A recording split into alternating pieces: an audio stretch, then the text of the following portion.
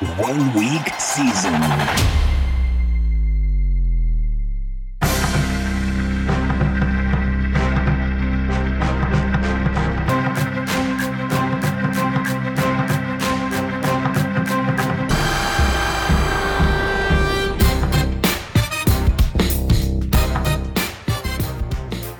What is going on, OWS fam? Welcome to the Week 7 edition of the OWS Angles podcast.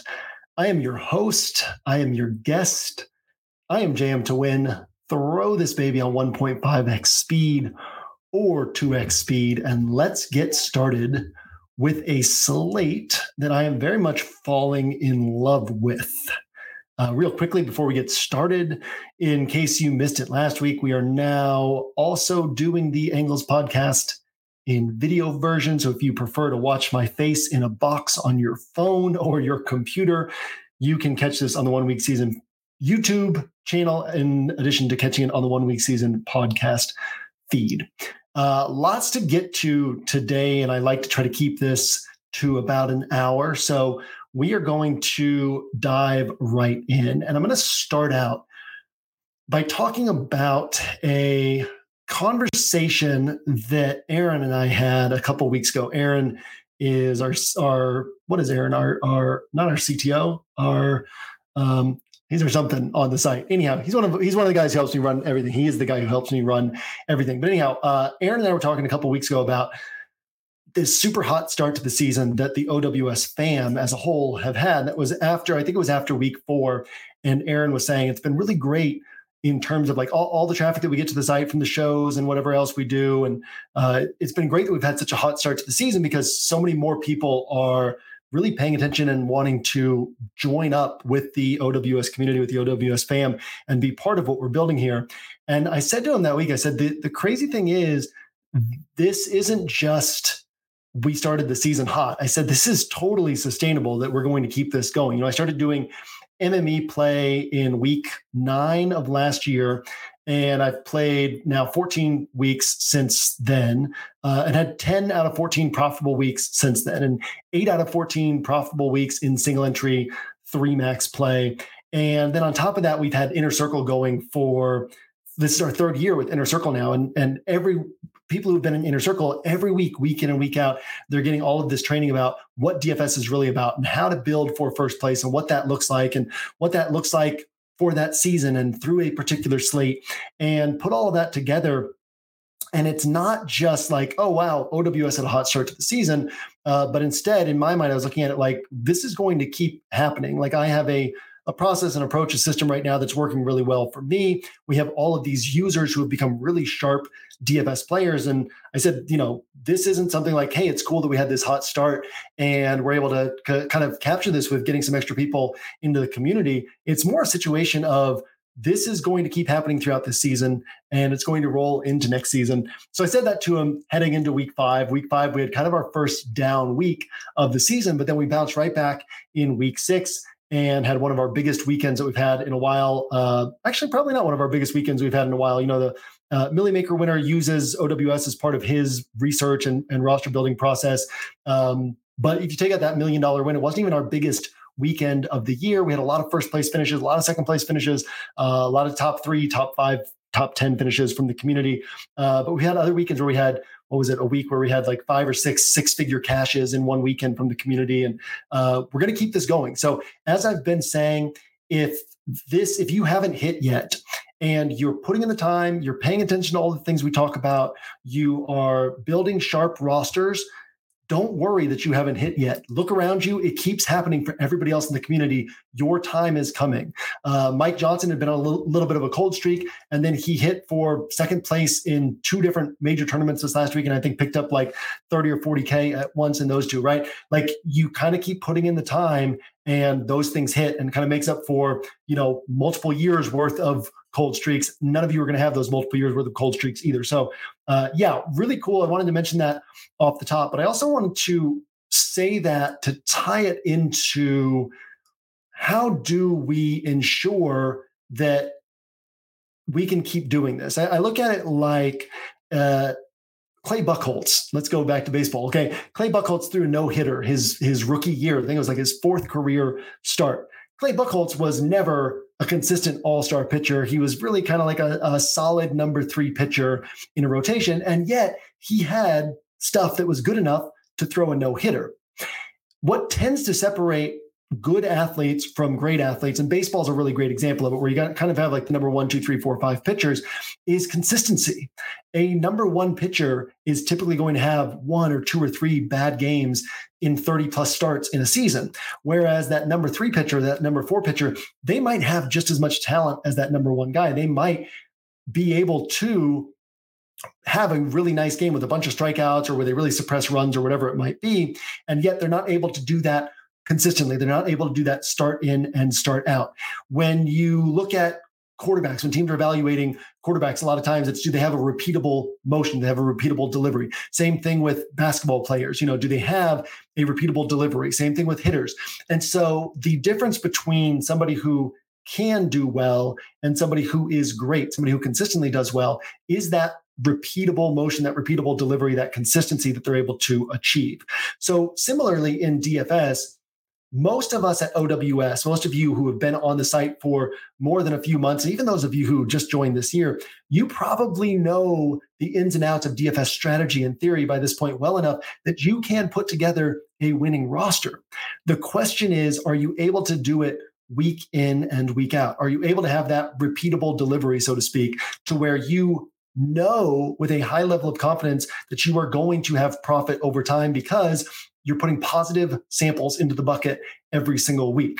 I could have gone 0-6 this year to start the year in terms of profitable weeks. And I would be just as confident as, well, maybe not just as confident, because there is like the human side of things where you'd be like, man, this really sucks. But generally speaking, I'd be almost as confident in my process, my approach, my play, as I am having had 4 of 6 profitable weeks. And, I said earlier this year that kind of the way things break down, the way I look at it is I basically needed to have, X number of weeks where I could sustain X number of weeks where I lost money, X number of weeks where I broke even, and then 3 weeks where I had kind of like bigger weeks. Well, I've already had my 3 bigger weeks for this year, as in like that's what I needed to do throughout an entire season to be at profit on the year. Well, I've already had my 3 bigger weeks, and we're only through week 6, right? And that's happened, and that like backs up, okay, my process is really good, but also I'm 6-0 on the season in terms of 6 Sundays that right before kickoff, I've assessed everything and been like, did I put in a really good week? Did I overlook anything? If I could play out the slate 100 times, would it be profitable? All 6 weeks, I felt very confident, very consistent in my delivery, in my approach. And the same would be the case even if I'd had, one of the weeks where I didn't hit, one of my down weeks, I also bubbled in my main single entry 3 max build. So I was that close to that being a profitable week. Well, flip that around, and I could have had a stretch of 4 or 5 weeks where I bubbled in contest and finished outside the money, and yet my process would have been the same, and I would be able to look at these weeks and say, okay, if I played out this slate 100 times exactly the way that I approached it, I would have been profitable over that 100 stretch sample size. And so if you're able to do that, you're going to make money over time. At the same time, the edges in DFS are small. The edges are very much there. I actually think that they're growing. It's something I've talked about recently based on a variety of factors of how people are playing DFS right now. So the edges are growing, but the edges are still small. And a lot of DFS is about, okay, I'll use another example from sports. The Patriots, all those years where they had the bend but don't break defense. And, Tom Brady was a superstar quarterback, but really that started in the 2007 season. And even beyond that 2007 season, he wasn't typically a statistically superstar quarterback. And a lot of what those Patriots teams did was their goal was, we are going to not make mistakes. And most opponents are going to make enough mistakes throughout a game that they're going to beat themselves. And so the Patriots could end up getting 8, 9, 10 of their regular season wins throughout the season just from teams beating themselves against the Patriots. Kind of funny because that's the crazy thing about this year's Patriots team is that they are just completely beating themselves. A team that, with similar or lesser talent made the playoffs 2 years ago, now is a team at the bottom of the NFL. More on the Patriots later in this show. But DFS is the same way.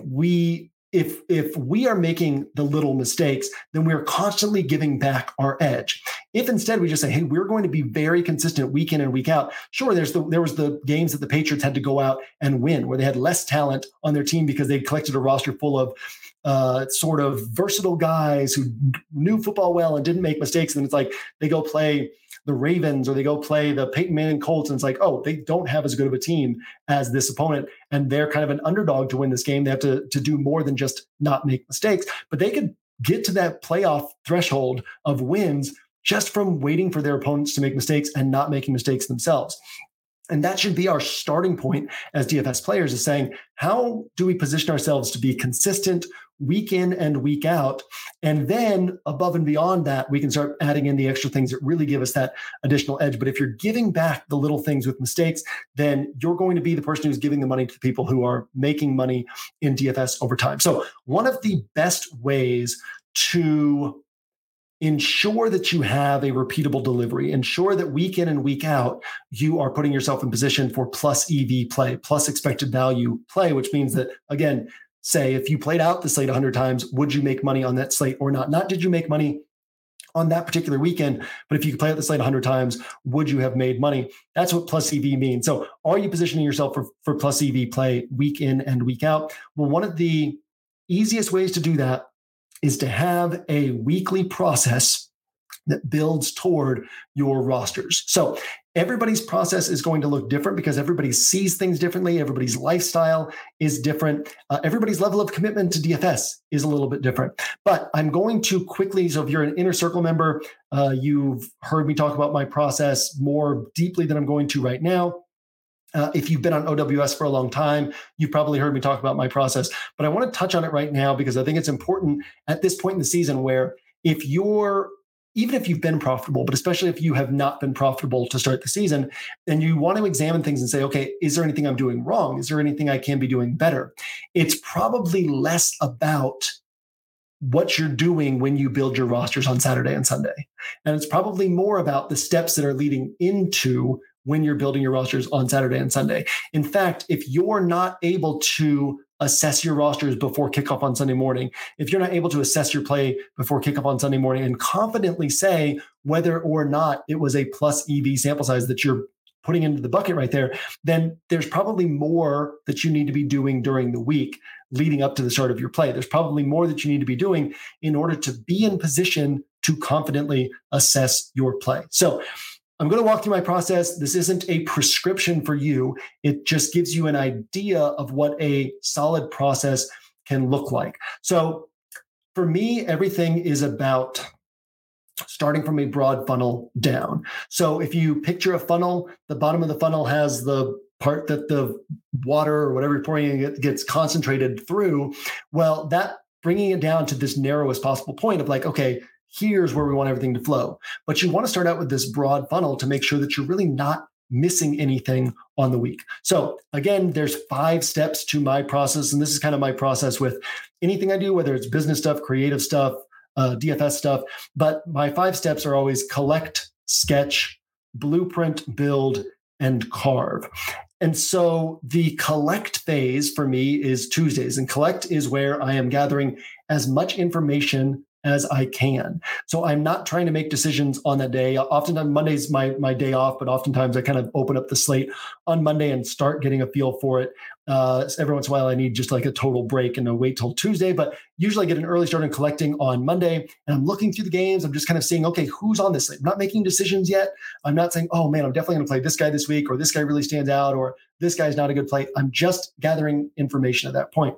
On Tuesday, obviously, I'm listening to press conferences all day. I'm watching as many of the games from the previous week as I can. I do some of that on Monday as well. In places where I can't watch full games because time doesn't allow for that, along with everything else, I'm watching some highlights from games and making sure that I have a sense of what's going on with all of these teams. And again, what's going on with the coaches? What are the coaches saying? What are the players saying? Are there any little nuggets that I can pick up listening to these press conferences throughout the day on Tuesday? So that is the collect phase, is I'm getting as much information as I can, making sure I continue to know these teams well. If you don't have time for that, most of you don't, right? But how do you continue to get to know the teams well? Well, listen to the NFL Edge every week. It comes out on Friday mornings. Every single game broken down from top to bottom. You throw it on 2x speed on the 1 week season podcast speed, throw it on 2x speed. You'll catch all the games in 40 or 50 minutes of your time. What's your commute, or that's while you're making breakfast and getting the kids ready for school or whatever it is, right? Listen to the NFL Edge or read the NFL Edge every single week. Get to know these teams and players and coaches better. Pay attention to all the content that we're putting out that allows you to get to know these teams and players and coaches better. Your collect process might be as simple as spending 30 minutes looking at the slate, but it's not 30 minutes in passing. It's not 30 passive minutes. It's, okay, I'm going to block out distractions and for 30 minutes, kind of go game by game. And what I'll do typically is I go in the app, go to the quarterback position, and I click on the first game so that all I'm seeing is the quarterbacks from that first game. Then I go to the second and I kind of think through, okay, like how does this game set up? How do these two teams interact? If you don't know the answers to those, then keep learning more about these teams, about these players, about these coaches. Pay attention to what we say in these podcasts. Listen to the NFL Edge, read the NFL Edge, read Roto World blurbs every day, but get to know these teams and coaches and players. But you can look and say, okay, these two teams are the first game of the week. In fact, if I look at the app this week, first game, Detroit and Baltimore. So what I know is, okay, that's two really good defenses, two teams that are capable of putting up big plays, but they're probably going to have to march the field because Detroit's going to try to force Baltimore to take the underneath throws. Baltimore's going to try to do the same thing to Detroit. Both teams are going to try to tighten up in the red zone. So it's going to be like, you got to march the field and then you got to score in the red zone, right? You're probably not scoring from 30 yards, 40 yards out. And then it's harder to score in the red zone. So defense tightens up, potentially opportunities for this to turn into more of a field goal type game. But if the touchdowns do start scoring, well, both teams have explosive weapons, there's a chance that this game could open up a little bit more, even with how good the defenses are, and kind of think through each game in that way. Las Vegas and Chicago.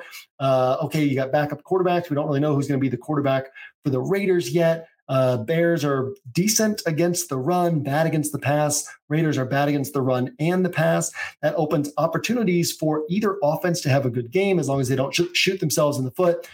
Make some offensive players a little bit interesting in this spot. Are there any offensive players who might go overlooked, right? And so we kind of keep going through the process in that way. Actually, the Raiders are decent against the pass and bad against the run. So kind of flip those two defenses where the Bears are decent against the run, bad against the pass.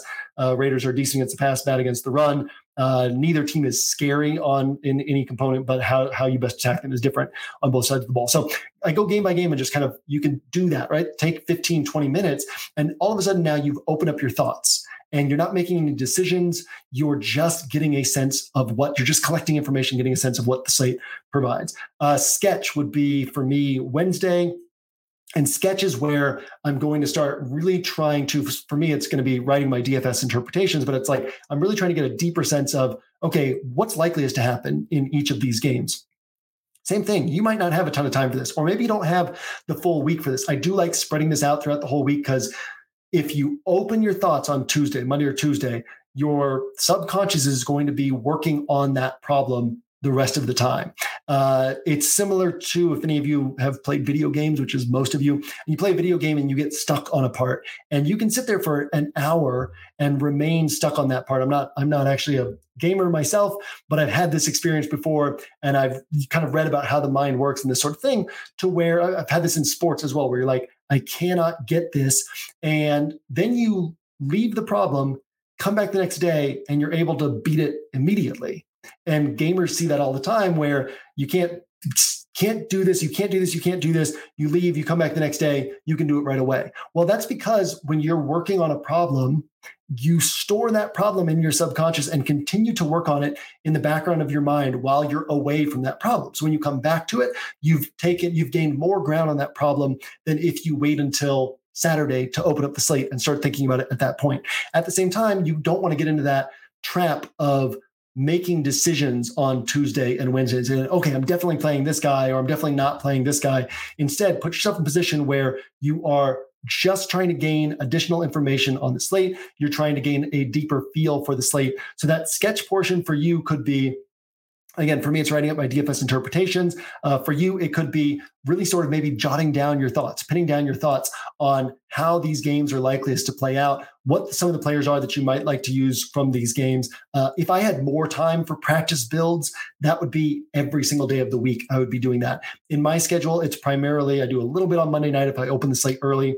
I dedicate a couple hours on Tuesday nights to practice builds. And some of these practice builds take 45 minutes for me to complete one build, especially early in the week, because what happens is I'm going game by game and then it's like, oh, you know what? Let me go ahead and build a practice build around Lamar Jackson, or let me go ahead and build a practice build around Josh Allen. Let me go ahead and build a practice build around Sam Howell. So as I'm then thinking through that game, that gets me into that groove of blocking out distractions, getting in the flow of thoughts about the game.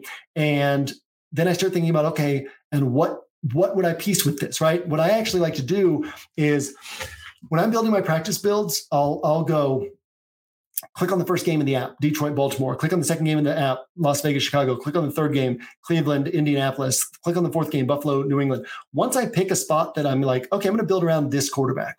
Then when I go to the running back position, I don't start back at the beginning, but I go to the next game, Washington and the Giants. Go to the next game, Atlanta and Tampa Bay. So I continue to progress through, in the case of this week's slate, through the 10 games on the slate as I go position by position. So I'm not trying to break down the whole slate at this point when I'm doing my practice builds. I'm just saying, let me take it in smaller pieces. I've gone through 4 quarterbacks and 4 games at quarterback, and maybe I stop on Buffalo, New England, and I decide to build a Josh Allen, Dalton Kincaid stack, okay? Just as an example. So then I go to running back. The next game in the DraftKings app this week is Washington at New York. So maybe I open that, I'm like, oh, you know what? I'll put Brian Robinson on this roster. And that forces me to then think through, okay, what is Brian Robinson's range of outcomes? And as you guys know, I like to demystify everything by turning it into raw numbers. It was really interesting. Pete Overzet did a show a week or two ago with Utica, one of the DFS legends. And he was the first person I'd actually heard talk about the same thing, which was, he essentially said that like his simulator, his optimizer, his projections are knowing the game well. And he has projections, but they're all just in his mind. And that's very much how I like to do things is I'm going to just work through, okay, Brian Robinson, well, what's his best case scenario against the Giants? Does he go for 100 rushing yards? That's pretty low likelihood. So in order for him to be a tournament winner, he probably needs to score 2 touchdowns. And so then I sort of work through what does it take for him to score 2 touchdowns? How likely is that? What are the chances of that happening? Is there anybody else from his offense that would need to also be hitting in order for him to be able to score 2 touchdowns? Is there anything that would have to happen in this game environment in order for him to have to score 2 touchdowns? And so you kind of see how as you break things down, position by position and game by game, it gives you a chance to really ask these questions organically. Where if you look at the whole slate, you're taking this giant puzzle and trying to solve it all at once, as opposed to just continuing to get more information on each of these spots. And this is why my practice builds don't go into play. This is just opportunities to collect information. So again, I've moved to in this example, I've gone through the first 4 games at quarterback, finally decided, hey, this 4th game is where I'm building this practice build. So then I go to the 5th game at running back, and now I've decided, okay, I'm going to play Brian Robinson. I go to the 6th game, which is Atlanta, Tampa, think through those running backs and decide, okay, I'm not going to pull the trigger on one of these in this roster. Go to the 7th game, Pittsburgh and the Rams. It forces me to start thinking through the Zach Evans situation. Then maybe I say, okay, I'm going to pull the trigger on Zach Evans on this particular roster. And then I move to the wide receiver position. So now I've got the 8th, 9th, and 10th games in the DraftKings app left. I go to that 8th game, which is Arizona, Seattle, think through those wide receivers. Forces me to ask questions about, okay, Seattle gives up big production, but not typically on the perimeter. So who on the Cardinals runs their routes over the middle of the field? Surprisingly, it's actually Rondell Moore who gets a lot of those routes out of the slot over the middle of the field. Maybe he's more interesting than people typically give him credit for. Maybe I throw him on this practice build. I'm not making decisions. I don't have to play Rondell Moore on any of my rosters on Sunday. It's just working through the slate, sort of game by game, position by position.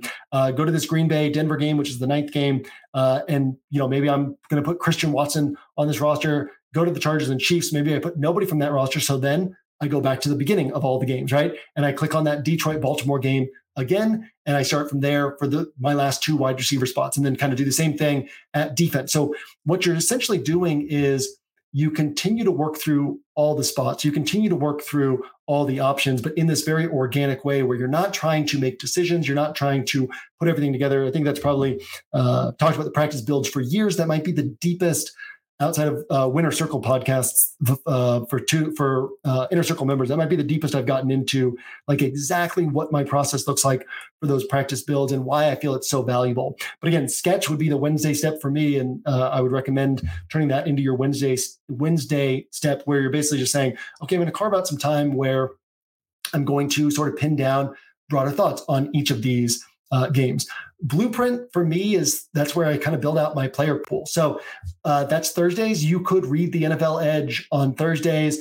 You could leave your blueprint for Fridays, where you maybe the NFL Edge and DFS interpretation are up, or you could listen to the NFL Edge, but kind of pin down like, okay, this isn't necessarily exactly what I'm going to do on Saturday night when I'm building rosters, but here's a sense of what my player pool probably looks like. As you guys see on my Sunday morning updates in the player grid, my Friday player pool in the player grid is usually very, very close to my final player pool. So you've gathered research, you've gathered information, gathered your thoughts. You're not making decisions yet on like, hey, this guy's going on my main build, this guy's going on my main build, this guy's going on my single entry play, but it's more like, here's a pool of players that I'll be choosing from. These are all sharp plays. I don't have to make these decisions yet on like, do I really want to play this guy, or how much of this guy do I want to play? It's not the time of the week for that yet. Don't waste brain power on that yet. Just keep moving down the funnel. Now you're getting from what's the whole slate down to, okay, who's in my player pool? Who even if you're playing just single entry with one roster, like who's in my player pool? Who am I shopping among? Don't make any decisions yet.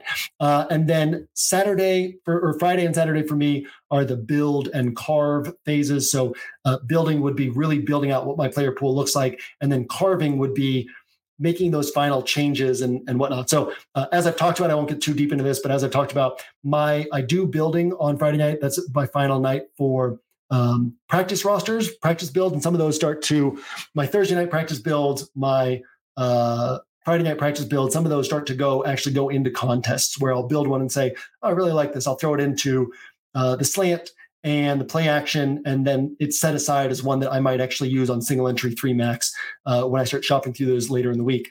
And then Saturday is when I really start from scratch again, but I kind of am able to move from the top of the funnel down quickly. So Saturday night, you don't have to do this because it is time intensive, but Saturday night, I still go game by game and I build out my allocation of my percentages, and it's still built off of everything I've picked up throughout the week.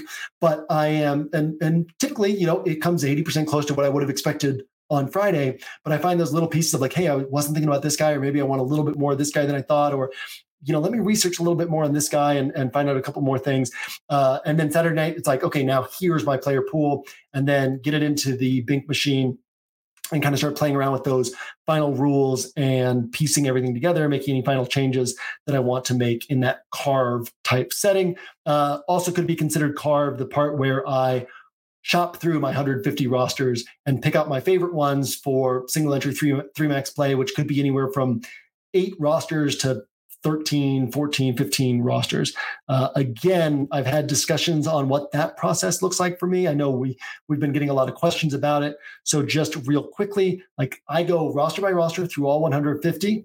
As I've said many times, what I try to do is I will look at a roster and I'll like take a breath, make sure that that my mind isn't wandering, make sure that I'm actually focus on what I'm doing, take a breath, look at that roster. If that roster doesn't stand out to me as a really sharp roster, then I close my eyes, take a breath, reset, look at the next roster. That way I'm not just like scrolling through and looking at them quickly, but each one is sort of its own entity. And a lot of them, I look at it for 3 seconds and it's like, all right, that one's not going into single entry 3 max play. It doesn't stand out to me. And it's not just an intellect thing. It's a feel thing too. It's like, what rosters are you looking at? And you're like, whoa, that roster is really good. Like you react to that roster in a way where you're like, that roster is really good. And then sometimes it's rosters that I look at it and I can't move on from it right away. And I kind of look at it like, what does this roster do? And as you kind of start looking at it, you're like, well, this is not really players that pop to me, but this is a really well-constructed roster. It's got a clear path to first place. So I'll set this roster aside. And I go through my 150 and usually end up setting anywhere from like 25 to 40 aside. And the way I set them aside is I enter them into the play action and I forget now what it's called, but there's a $4 20 max contest. Play action is a $3 20 max contest. But basically, like, that allows me to then see afterward which rosters went from having one entry, all 150 are in the slant, which rosters went from having one entry to now having two entries. And so then I can shop through those rosters and again see, okay, which of these 15, 25, 30, 40 rosters are the ones that stand out to me the most for single entry max. So again, while I'm going through, you're going from a broad funnel down to a narrow. You're going, here's my 150 rosters. Let me go through and see which ones stand out to me with no pressure of like, okay, I'm putting this amount of money on them. Okay, these 20 stand out to me. These 25 stand out to me. And then I shop through those and say, okay, which ones are going into my single entry 3 max play? Which ones are my best ones out of this group? And once you have that pile of like your 30 best rosters, it's easy to see which ones are the best among those. And then you have your pile for single entry 3 max play. So having that process where whatever it looks like for you, but where it goes from broad funnel down to narrow. Another thing I've talked about a lot on the site since the start of last year is how valuable, and I've mentioned it over the years, but I really focused on it one time early last year, and I've mentioned a few more times since then, but how valuable DFS is for us in terms of how we can translate this to other areas of our life. And what I've said is you could play DFS, play it seriously. And that doesn't mean lots of money. And that doesn't mean tons of time, but play it seriously. And I'll get back to what I mean by seriously, but play it seriously for 5 years. Be a losing player, which would be hard to do if you're kind of taking everything we talked about on OWS, but be a losing player year in and year out for 5 years. And it would still be worth the money that you lost in DFS because of how much you would learn that would help you increase your economic ceiling in other areas of life. And so many of the smartest, highest upside-minded people that I've met in my life, all of the smartest, highest upside-minded people that I've met in my life, I've met in the DFS space. And a lot of them, similar to me, came into this DFS space without being that super high upside oriented type of person, or at least without having all the tools to put that into play. There's so many people who I've watched grow up in this DFS space and go from being good DFS players to being like really good at succeeding in life in general. And it's been through the lessons that they've learned in DFS. So what do I mean by taking it seriously? It doesn't have to be something where you're like, oh, I'm going to put in so much time. I'm going to outwork everybody else from a quantity standpoint, but it's a qualitative thing. It is, are you dedicating some attention to this? And are you giving yourself an opportunity each week to build a plus EV set of rosters? And really, ideally, you treat each NFL, most of us on here are NFL only DFS players, which, side note, if you missed this in the Angles email, we have added the Bink machine for NBA. So really excited about that. It's only $179. And if you use code TIPOFF, it takes $20 off. You can use that through the end of the next Tuesday. So if you play NBA DFS and don't feel like you need a content subscription where you're being told who the good plays are, you just need projections, ownership projections, a community to bounce ideas off of. The Bink machine's a really great way to, most NBA DFS subscriptions are like $350 without the optimizer, and then an extra couple $100 for an optimizer. So if you don't feel like you need the content side of things, and what you really just need is the projections, the ownership projections, and a sharp community to bounce thoughts off of, Bink machine's a really sharp way to go, especially if you've been using the Bink machine for NFL and you're really comfortable with it. You want to use that for NBA. So that is now, go to the tools on the site and you'll find Bink machine for NBA. But most of us on here are NFL only DFS players. So treat NFL season every year, A, with the expectation of making money, and then B, as a training ground. And so from both of those, you shift your mindset from like, here's something I do on the side, to here's something that's sort of integral to my weekly process during NFL season. And the more process oriented you can be, the more you're like, okay, I know that my Monday looks like this. So what's great about NFL DFS and why it's such a great training ground is every week we're working toward an end point. Every week we're working toward the rosters that we're going to have in play on Sunday. So it can train you in like, how do I build a structure so that my whole week from Monday to Sunday leads toward a sharp plus EV set of rosters. And what you'll find is then when you get into the offseason, you kind of feel that emptiness of not having that process throughout the week and that end goal at the end of the week. Why my wife, who is all about optimizing relaxation, and she'll see, like people who make hundreds of millions of dollars in business, or they sell this startup for this huge amount, and then they start something new. And she's like, why would they do that? And she's like, how much money do they need? She'll sometimes say that. And I'll say, it's not about the money. You see the same thing with NFL players or NFL coaches, where it's like, it's not even about the money so much as it is like the joy of having this process every week that is toward like an end result at the end of the week. And so you find that you can start pulling this into other areas of your life during the rest of the year. The other, 32 weeks, the other 33 weeks of non-NFL regular season, 34 weeks of the 18-week regular season. There you go. So 34 weeks of the season, like the other 34 weeks of the year, you find that you start kind of, okay, what do I want to work toward this week? And then life becomes less about just whatever nebulous things happen on a given week. And then you look back over a 2-month span and you're like, where did those 2 months go? And it becomes more about, okay, I have this bigger goal and every week is structured toward maximizing my paths toward that bigger goal. And what's cool about that is the more structured things are, the more freedom you actually have to sort of enjoy the day to day as well, because like, oh, well, it's important to step back. It's important to re-energize. It's important to refill with whatever it is for you, right? Your friends, your family. And so you have these times that are set aside in your process that's specifically for that. And that allows you to be really fully dedicated and focused to that in those times.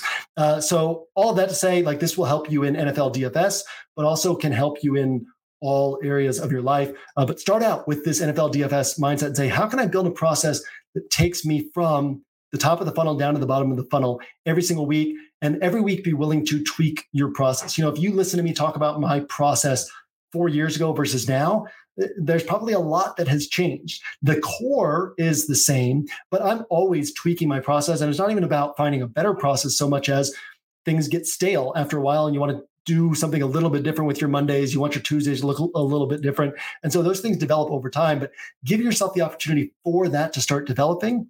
And what you'll also find is, when I said to Aaron that, what's crazy is this is going to keep happening.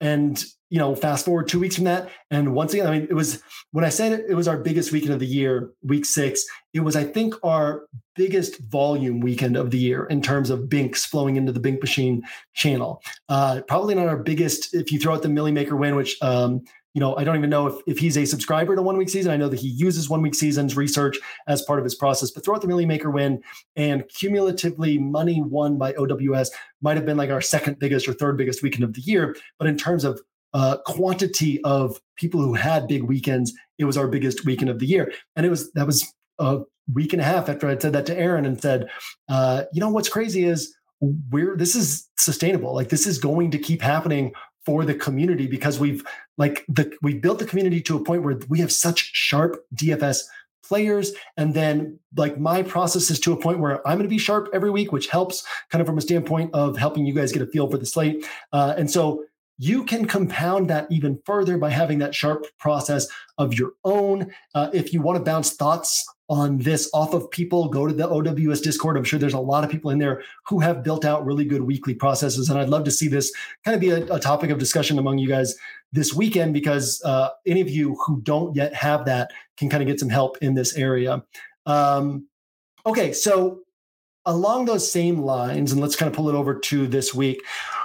What this week provides, I talked in the Angles email about the parable of the Chinese farmer, in which, if you've never heard it, I almost posted a link to it, but like all the sites that have it are just like people's personal blogs and whatnot. First time I ever heard it was Tom Brady quoted the whole thing, but since then I've seen it in several other places. But it's basically the concept of the parable of the Chinese farmer is there's this Chinese farmer who, like, something really bad, supposedly, quote, really bad happens to him, to his family. And all his neighbors are saying, oh, how awful. And his response is, maybe. And then something really good happens. And his response from his family, from his neighbors is like, how wonderful that was. And his response is maybe. And you keep seeing through this parable that the bad thing actually led to this other thing that was everybody perceived as really good. And then that really good thing led to this other thing that everyone perceived as really bad. And if we can take those labels off and just say maybe to things, then we're better equipped to maneuver forward because we don't attach emotional assessments beforehand. And instead we're able to kind of keep our eyes clear. And how that relates to this week is this is very much a week that most people are going to open and say, man, this slate's ugly. This slate sucks. And if you're thinking that way, well, we always say chalk forms no matter what. And we say that specifically to gear us up for weeks like this, a week where, the slate's kind of ugly. And yet there's chalk. And right now, based on like current ownership projections, really heavy chalk. And so we have a spot where, again, chalk is going to typically be sharp in that the plays that are going to be most popular are generally good plays and are probably a little bit better than the non-chalky plays. But I've described it this morning as instead of a week where we have plays that are head and shoulders above other plays, we have a week where there's plays that are like forehead and hair above other plays. And yet, because there's less to like on this week, those plays are becoming even more popular than most of the good chalk that we tend to see. So if you enter this week saying, man, this week's ugly, what happens is you can gravitate too heavily toward the plays that are perceived to be the best plays because you get in the echo chamber, you hear everybody talking about these plays that are going to be, again, they're good plays, but they're good plays in the context of this week. And in the context of the plays around them, they're only slightly better than those plays. And yet, because the week is uncomfortable, they actually end up being higher owned. I mean, it's Friday, things could change, but I was looking this morning and there was, I believe, 3 or 4 different players at like 27% or higher ownership on a week where we're kind of looking at the slate and saying, there's really nothing that stands out. Cooper Kupp stands out, and he wasn't even one of those guys. Those guys were Josh Jacobs, Kenneth Walker, Zay Flowers, all good plays in the context of this slate, but forehead and hair above other plays around them. In some instances, maybe not even better than the plays around them. And so if you come into this week and you're like, oh man, this week's ugly, you have that tendency to lean into the plays that, well, everybody else feels comfortable with this play. I don't want to miss out on it. I don't have a sense of this slate, so I'll just jump onto this. And if you're planting that seed in your head of like, I don't know what to do with this slate, well, you won't know what to do with this slate and you'll end up on those plays. And so from a process standpoint and a processing information without judgment, a parable of the Chinese farmer standpoint, you ideally want to open each week. You have your process every week. You open your week and you just say, what is this week's puzzle? What does it look like? That's all I'm trying to do on Monday or Tuesday when I'm collecting information is, what does this week's puzzle look like? Not is it a good high set of high total games? Is there going to be high scoring, low scoring? Is that good or bad? Instead, I'm just saying the goal is to step through my process Tuesday through Saturday night, Sunday morning, and put in the most plus EV set of rosters that I can put in for this particular week. In order to do that, I have to follow my process to solve this week's puzzle. And this week's puzzle is just whatever this week gave us. It's not good. It's not bad. It just is what it is. And so that mindset is going to help you a lot on this particular week. Because sure enough, as we get to this deeper point in the week, what we're seeing is chalk very much congregating on particular plays that aren't dramatically better than other plays. Last week I had Raheem Mostert on 80% of my rosters, and I considered having him on 100% of my rosters. That was good chalk, right? There's nobody this week that I, outside of, again, maybe Cooper Kupp, but there's nobody this week that I'm like, I want to get this guy on 50% or more of my rosters. And yet we're seeing higher ownership on this chalk than normal. So very much what this week provides for us. This week, my defense special teams pool, and this is just to illustrate what this week looks like. My defense special teams pool this week in the player grid originally had 13 defenses on it, and there's only 20 teams on the slate. So, and there was also some defenses that I left off that could have gone on there. So that tells you that it's good, a good week for defenses, right? That means it's a less good week for scoring, but also kind of gives you a sense of how this slate sets up as a whole, in that there's clumps of good plays and then nothing really separates this one, from this one, from this one, from this one. Similarly, I mean, to a lesser extent, but similarly, my running back pool, my quarterback pool, my wide receiver pool, my quarterback pool and running back pool are actually pretty tight, but nothing really separates the plays in that pool from one another. So it's like, oh, this group is better than everything outside of this group. But within this group, what's better? I don't know. So this becomes a really good week to be different.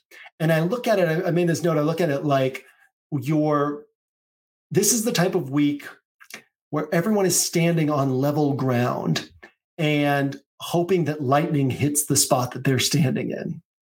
So if we're all on level ground, right? This isn't last week where Raheem Mostert's on a hill and everybody else is below the hill. And so you're like, well, yeah, there's a chance that the lightning strikes way over there, away from the hill. And, being on the hill didn't matter. But the likeliest place for the lightning to hit is up on that hill. If you're down on the ground, on level ground, and everybody's on level ground, but then there's these few spots that tons of people are standing in these spots, but the percentage chances of the lightning striking in those spots aren't any higher than these spots over here where there are far fewer people standing. Don't you want to be in the spots where fewer people are standing? So I talked about this on my show with Pete. I'll hit on it real quickly. I don't generally, you guys know me, I don't look at ownership projections as a heavy part of my decision-making or roster building process. So what ends up happening for me is I put my percentage allocations based on how comfortable I feel on various plays and what percentage I feel like they should be for my pool. So what happens is on a week where let's just take, and this isn't to isolate and talk down these plays, because again, Josh Jacobs, Kenneth Walker are good plays. There's a reason why they're chalk. They're maybe slightly better than the other plays. But if I had not looked at ownership projections at all, I would be looking at this slate and saying, okay, I probably want about 12%. This is just a guess, but throwing numbers out there. My running back pool is small, so these numbers might be higher than I even want them to be. But in this example, we'll just say 12% Aaron Jones, 12% Josh Jacobs, 12% Kenneth Walker. Because to me, they all deserve relatively equal shares of ownership in my pool. Well, then we open up the slate on Sunday and Kenneth Walker is 30+% owned. Josh Jacobs is 30+% owned. Aaron Jones is 2% owned. So I am very naturally putting myself in a plus EV position without going out of my way to say, okay, the ownership is here, so I'm going to do this, and this guy's ownership is here, so I'm going to do this. Everybody has a different process, right? There are some people who ownership is a heavy part of their process, but this is just to tell you that you can have success without taking that approach. There are other ways to do this if you are able to block out the noise and just say, what do I like on this slate? And so this is the sort of week like that where I'm going to have all of the high-owned guys. I'm almost certainly going to be underweight the field on all those high-owned guys. But then I'm also going to be well overweight the field on some other guys who might be hair and forehead below these high-owned guys. And yet, that's like a little tiny rise in the land where you're like, is the lightning really that much more likely to strike this part because it's 5 inches higher than this part that's 50 yards away? Probably not. You still have an equal shot at catching the lightning over here with far fewer people on it. So on this particular week, it's a very good week to be willing to be doing things different from the field because there are going to be some 30-point scores. And given how much ownership is likely to congregate on these, quote, ugly weeks, that the chances of the field missing out on a number of these 30-pointers are relatively high. And so you don't want to be the person who's just standing in the same spot as everybody else, fighting an uphill battle against these lower owned pieces that hit. You want to be the person who got the lower owned piece that hit and everybody else is fighting an uphill battle to beat you. So make sure you're giving yourself opportunity this week to be on those types of plays. And we're going to see people posting their wins in the Bink channel on Sunday night that got there because they were on the right plays that people weren't on that ended up hitting. So that's kind of like again, we always use the Angles email to get like a big picture macro view of the slate. And then we use the Angles podcast to kind of go to the next layer down in the funnel where we're still talking macro of the slate, but getting a little bit more to the weeds on what that means for individual players, roster construction, all of that. So with that, we have a couple things left to get to in today's show. First thing is I wanted to mention Props Insider again. So 171 spots remaining. If you have not paid attention to Props Insider, if you don't know what Props Insider is, basically Props Insider, our team does the research, our team gives you the picks, and all you have to do is have your alerts on and go put the bets in. So if you have followed every bet since March, this would be your profit, $9,458. Last year, we made over $9,000 in NBA alone. We have 171 spots remaining. Again, we do limited spots to prevent you guys from getting your bets flagged. If we have too many users kind of all taking advantage of sportsbooks with the same bets, then that increases the chances of them paying attention to the bets first and moving the lines after we post them. Other services have had that problem, and we don't want to have that problem for you guys. So 171 spots remaining. What's cool is we've got this, it's $9.99 for the whole package, takes you through the end of NBA season. We also have this basically monthly package.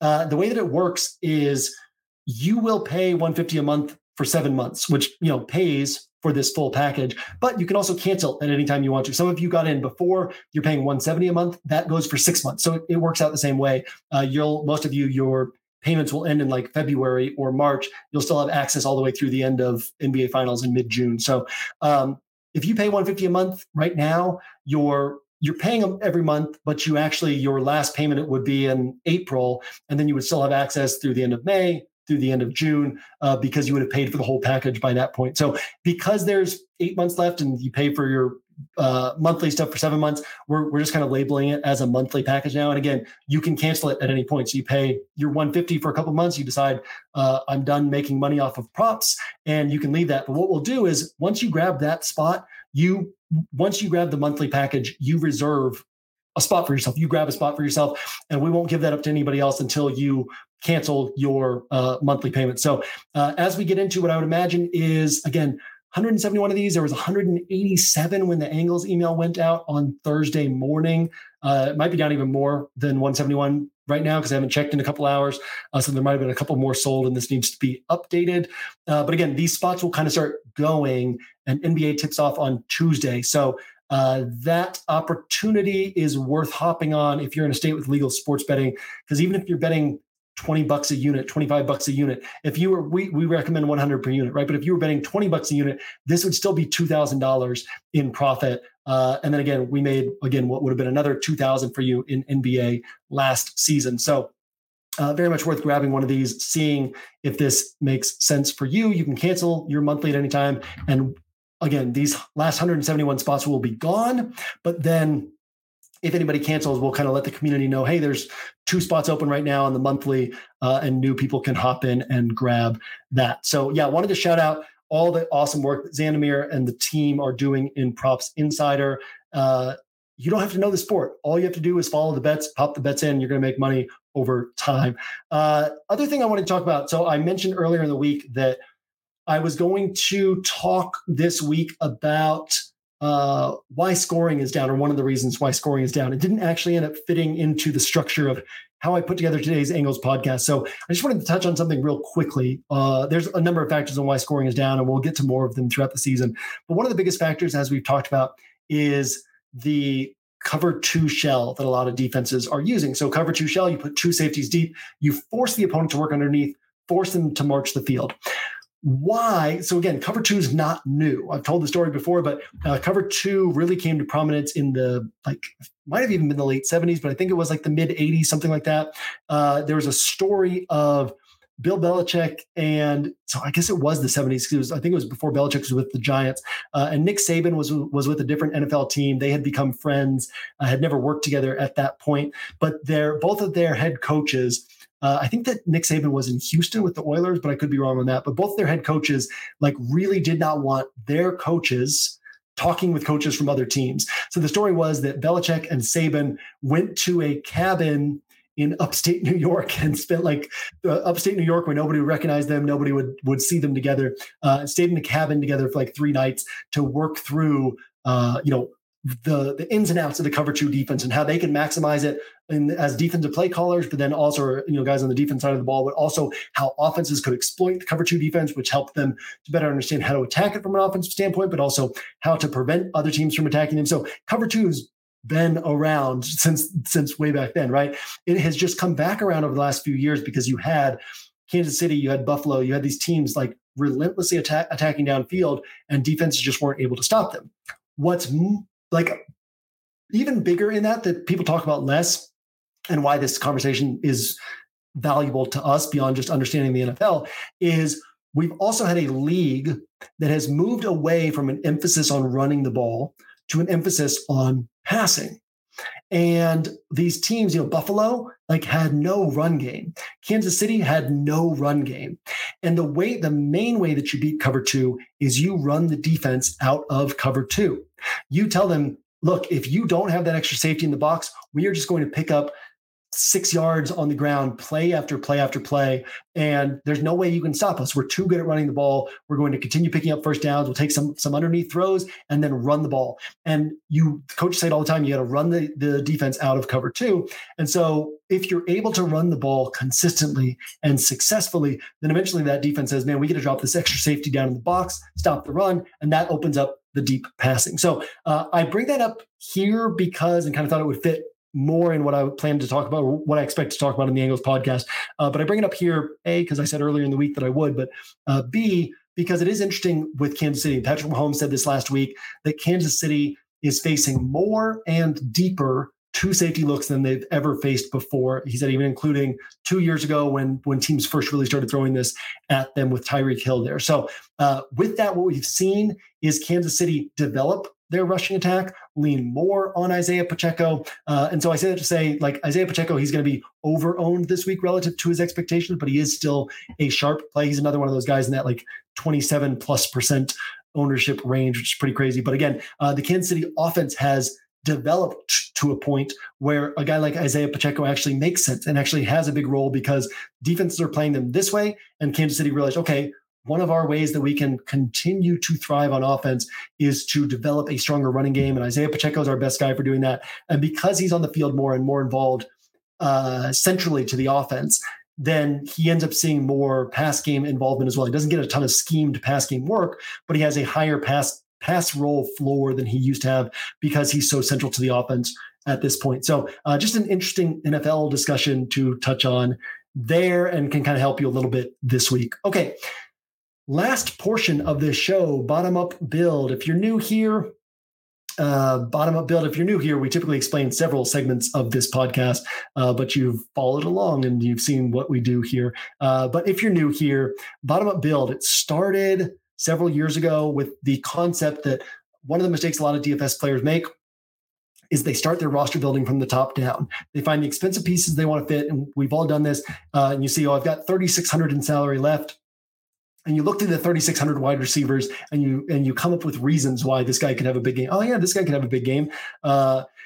Instead of starting from the bottom down where you get a sense of who the value is that you really like and then move up from there. So bottom up build started as a way to just take a look at the value on the slate and build a roster and see how much salary we had left over. It then developed into, let's give it a 44K salary cap, which would allow us to talk a little bit more about strategy elements. This part has been de-emphasized since we launched Inner Circle, where every week, week in and week out, we're talking and training strategy stuff. But this used to be kind of one of our main places that we could really talk through what we want to be thinking about when we build a roster. If you're not an Inner Circle member and you don't want to become an Inner Circle member, which by the way, what is Inner Circle? We have a Wednesday training podcast with me, where I talk macro DFS strategy theory through the lens of the week behind or the week ahead. We have the Slate Saturday podcast with Xanamir and Hilo, where they go game by game and position by position, but break down the strategy on the slate, not just who the sharp plays are on the slate. So those two are like, those two pieces are so extremely valuable. But the other pieces are the Oracle, where we have break down 5 of the key strategy questions on the slate.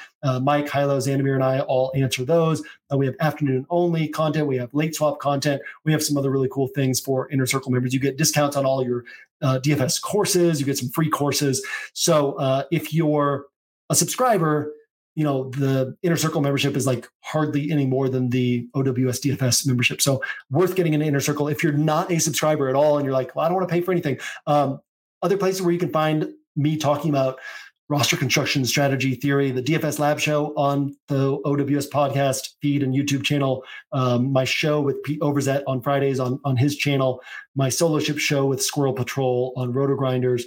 All of those places we're going to be touching on some components here.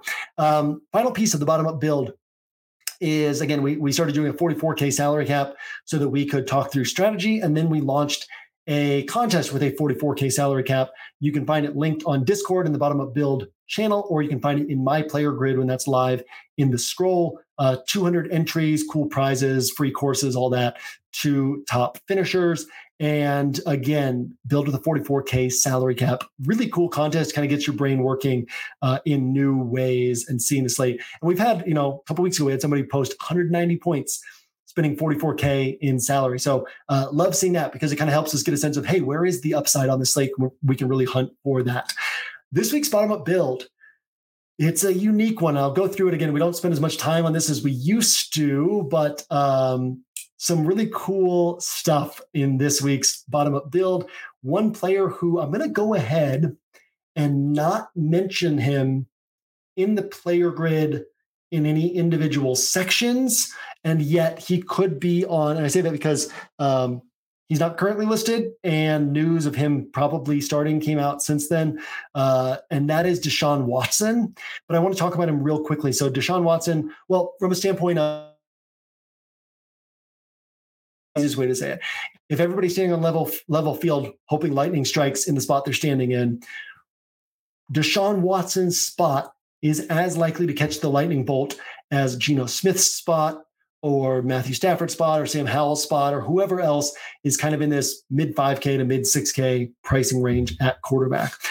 So if he's as likely as these other guys and people just aren't standing in that spot, that's a spot we want to consider standing in. So he's not a better play than Geno. He's not a better play than Sam Howell. Even he's not a better play than these other guys. But what he is as good of a play as these other guys, and people just won't be on him. There's the stuff with the shoulder. There's the negativity surrounding him.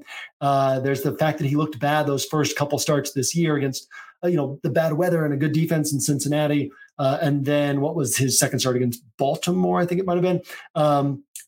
Either way, he looked good against, I believe it was Tennessee that he looked good against. And was it Dorian Thompson-Robinson played against Baltimore? So whoever the other bad game was, Pittsburgh was the other bad game for Deshaun Watson. Great pass rush in Pittsburgh. So he gets a really soft matchup against Indianapolis. People won't be on him. Report this morning was that he took every first team rep and that there was good zip on his passes. So Deshaun Watson, very interesting in this bottom up build. Another piece, I'll touch on this in the player grid, but Jerome Ford and Amari Cooper throw out the first game of the season when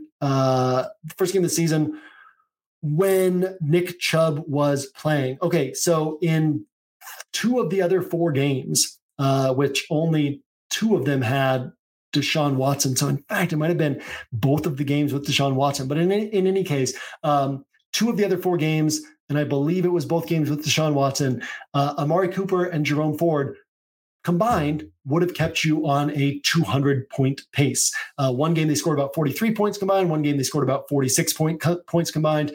They're 11.2K in salary, so 44.8 is exactly a 200-point pace. But really like the idea of playing them together. Again, I'll touch on that in the player grid. But then also Deshaun Watson plus Jerome Ford plus Amari Cooper, just a really sharp way to attack this slate. And I will be dramatically overweight the field on all three players, not necessarily because maybe not dramatically overweight the field in Jerome Ford. He is, is showing plus 10% ownership or 10% plus ownership. So I might be a little bit overweight, not dramatically. I'll be dramatically overweight the field of Amari Cooper and Deshaun Watson, not because they're head and shoulders above other plays, but because they're as good as, or in Amari's case, better than some other plays priced around them. And so my ownership in my pool will be dictated by that.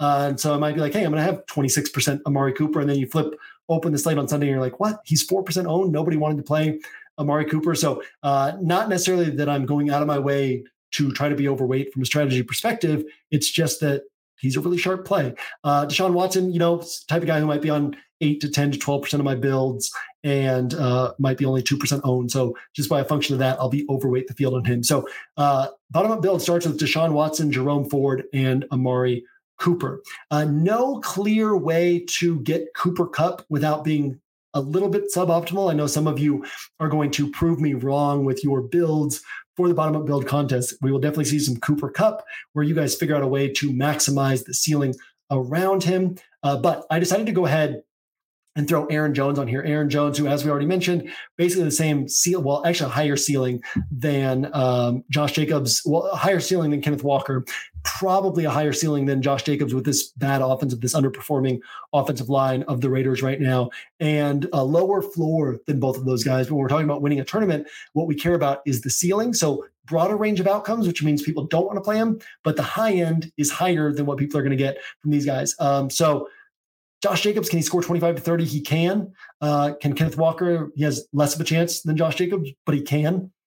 But what if both of them score those 16, 17-point scores and they've been scoring, right? And then Aaron Jones ends up going for one of his 35-pointers against Denver in his first game back from his hamstring injury. So Aaron Jones, really interesting piece, and gives us a fun starting point for this roster where we have a ton of ceiling with Deshaun Watson, Amari Cooper, Jerome Ford, and Aaron Jones.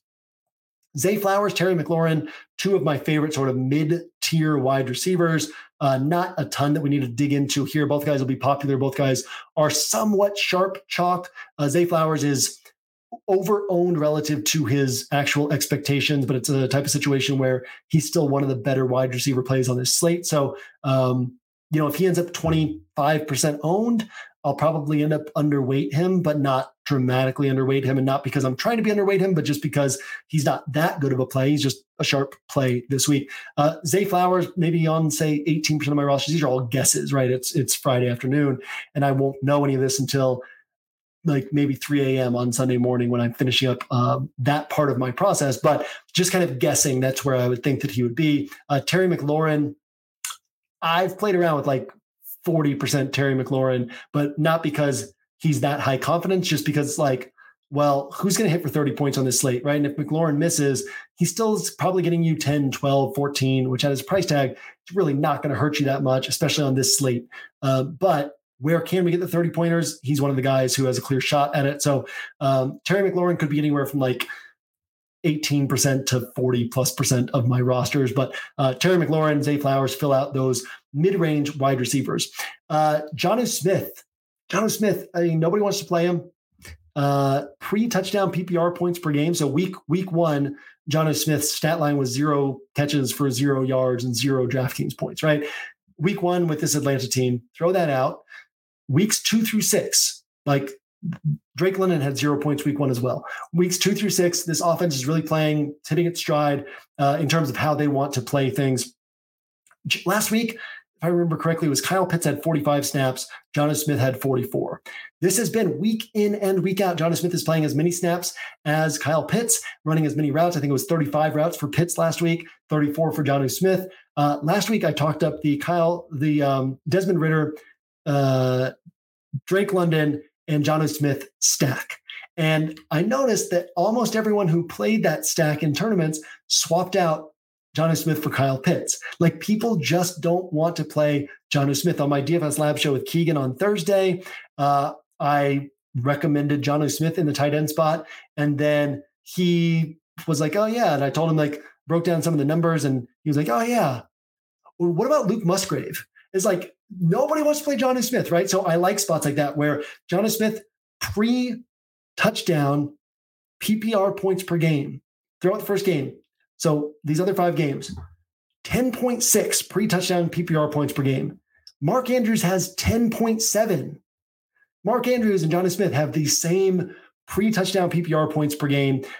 Everyone else priced around Jonnu Smith is like around 7.5 or lower. Pre-touchdown PPR points per game.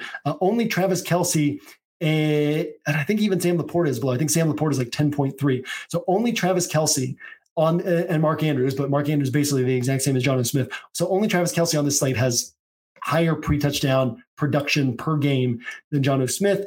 5 to 8 targets in every game this year since week one, very much a schemed part of this offense. So not that I'm going out of my way to play him on like 80% of builds, but just to say he's a very sharp play. Like what is he going to be on for me? I don't know. 16%, 18%, 22% of my rosters, but way overweight the field because people just don't want to play this guy. Last two spots, Rondale Moore. Don't love it. I don't love it, but I didn't love Tyler Boyd last week and pulled the trigger on it way less than I should have.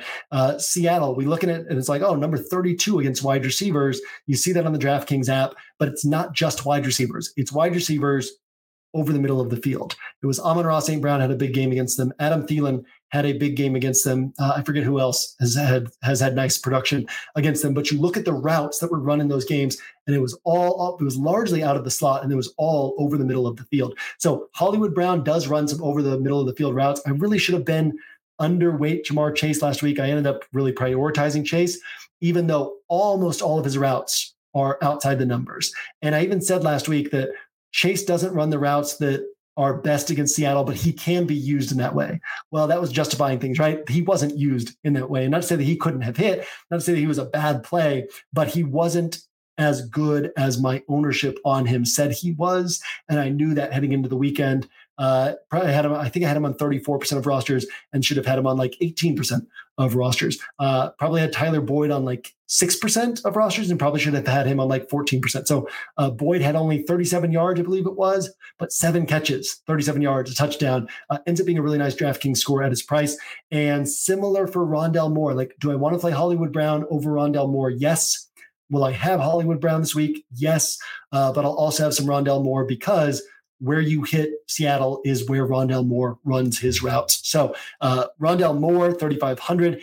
And then my wife has told me that she is going to check on Sunday to see whether or not I played the Patriots defense. Because if I had just believed that the Patriots defense is no longer the Patriots defense, if I had just not played them the last 3 weeks, I would have had $40,000 more in my DraftKings account than I have. Would have finished in first in the slant last week instead of third if I had gone with the Lions defense instead of the Patriots on that when I when I put in the Patriots defense, Lions, it was Lions for me earlier in the week. Saturday night, it was like, oh yeah, but nobody's on the Patriots. Let me get a little bit more of them. And then I thought, you know what though? I don't have to make this decision right now. Like any of the rosters, the Patriots were 2,600, Lions were 27. And I was like, any of the rosters where the Patriots heading into the late games, they're both playing in the late games. It was like, I can go through in any of the rosters where I have the extra $100. I can swap up to the Lions if I want to. Totally forgot about that by Sunday afternoon. These rosters that I was watching at the tops of tournaments had the Patriots defense, kept the Patriots defense, had the salary to go up to the Lions, and then had that would have been first in the slant for an extra 10K. And then I think it was 3 weeks ago, they finished second in the double spy with the Patriots defense getting 3 points and dropping me out of first place the last point that they lost. So that would have been an extra 30K if I just had basically any other defense there. So I don't know if I can play the Patriots defense this week in real life because I would be accountable to my wife for that if we missed out on some money again. So Patriots are going in the bottom up build, mostly because they let everything else fill and because it's kind of fun to throw the Patriots in here and get a chance to eat my mistakes with the Patriots from the last few weeks where we've had quite a bit more money with the Patriots not on my roster. So now Patriots are relegated to the bottom-up build. This gives us a roster of Deshaun Watson, Jerome Ford, Aaron Jones, Amari Cooper, Zay Flowers, Terry McLaurin, Jonnu Smith, Rondale Moore, and the Patriots defense gives us exactly $6K in salary left over. With that, we went a little bit longer than normal, but wanted to get through that discussion of my process, and hopefully that was helpful to some of you. So with that, I am going to get out of here. As always, I appreciate you spending this time with me. I will see you on 1 week season throughout the weekend, and I will see you once again at the top of the leaderboards on Sunday.